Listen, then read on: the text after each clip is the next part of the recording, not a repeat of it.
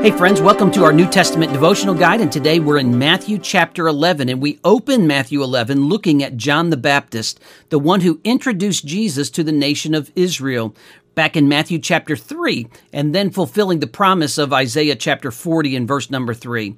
But now John the Baptist is in prison. He was a man of the outdoors, and now he's confined. He was a preacher to the nations, but now he has been silenced, and it has brought doubt into his mind. So he sends messengers to Jesus to ask, "Are you really the one?"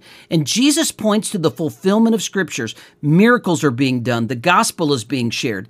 This is what Matthew just recorded in Matthew chapter 8 through 9. Jesus then pays tribute to John the Baptist and says that he's the greatest human being who has lived from an earthly perspective.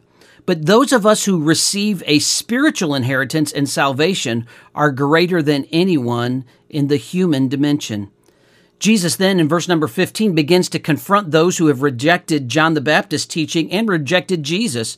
And he says, "He who has ears." Now, there's an important word ahead, and he begins to condemn those who act like selfish children when they didn't get what they wanted as far as prophets and teachers from God. And then in verse 20 through 24, he issues a woe judgment to Chorazin and Bethsaida and Capernaum. These cities had the privilege of receiving truth, and they rejected it. They are held then to a greater accountability because of the light that they received, because of the miracles that Jesus had done and the teaching that they knew about. In Matthew chapter 11, verse 25 through 30, then Jesus calls those who are tired of religion and ritual and says, "Come to me."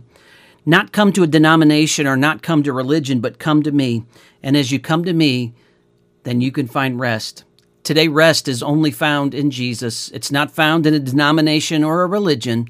It's found in Jesus alone.